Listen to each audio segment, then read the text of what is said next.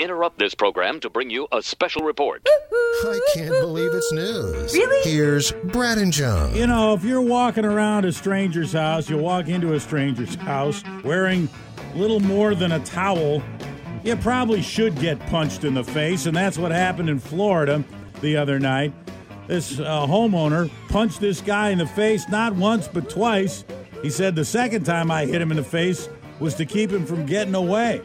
This was 8 o'clock Saturday night, Fort Myers Beach, Florida. Towel time. Yeah. The suspect is, this guy is, he went into the bathroom and he starts looking through the cabinets. What do you suppose he's doing in the medicine chest, huh? Yeah. He's not looking for some Ben Gay. So the homeowner wasn't at home at the time. He was over at his neighbor's house, and somebody called him. One of the other neighbors called him, who knew he was over at the neighbor's house, and said, "Hey, I don't know. There's some. Looks like there's somebody's in your house right now. You might want to go over there." So the homeowner goes back to his house and confronts this guy in the living room. And again, the guy is just wearing a towel. The man ran towards the homeowner, at which point the homeowner punched him in the face. Then the guy tried to escape. The homeowner then punched him in the face again. Deputies arrived to Did find... the towel stay on the whole time? That's a tight pull. The guy who was doing this, Brad, this kind of surprising to me. The guy with the towel breaking into the house, 64-year-old guy, swollen nose, charged with burglary. Let's go to a house in Lakewood, Colorado, where a porch pirate was caught on camera.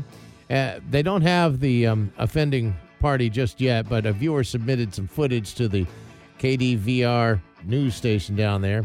And the porch pirate, a woman, can be seen walking up to the home, ringing the doorbell, and a second later she walks back out to a white truck and gets in.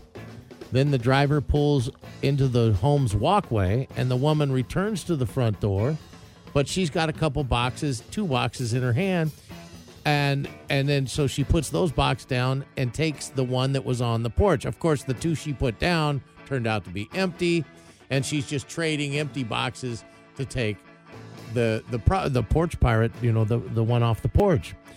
And she's dressed pretty head to toe, long sleeves, a hood on, her hat. You can't really see her face too much, so they don't have a good thing to go on. But when she bent over to pick up the porch, the package off the porch, her back tat, her tramp stamp was exposed, and this plaid underwear. They say, if anybody, this plaid underwear is kind of like, they said it's kind of like, it's distinctive. Is the word they use. Yeah, plaid underwear. And so they said, if you know this chick based on her plaid underwear and tramp stamp, we're looking for her. Yeah. Hey, I know that chick. Yeah, they're probably. Well, I'm sure there are a few guys who know that chick. The calls you are about to hear are true. Yes, sir. Really? Yes, sir. No, really. It's Whidbey Island 911. Here's Brad and John. All right, son, the party's over. Let's have that grenade. Well, that probably goes. Plaid underwear probably does go well with a tramp stamp if you think about it. Especially this time of year. Yeah.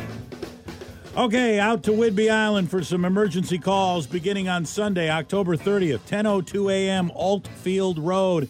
911 caller says, the neighbor just screamed swear words and threatened to sue me. Tuesday, November 1st, 10:59 a.m., Race Road. 911 caller says, the neighbor has too many animals. I'm talking hundreds of goats and pigs. Wednesday, November 2nd, 12:10 p.m., Chalik Drive. 911 caller says, I got a problem with this guy who claims he's an attorney. I know he didn't pass the bar. I have the papers. Sunday, November 6th, 6:26 p.m., Spinnaker Drive.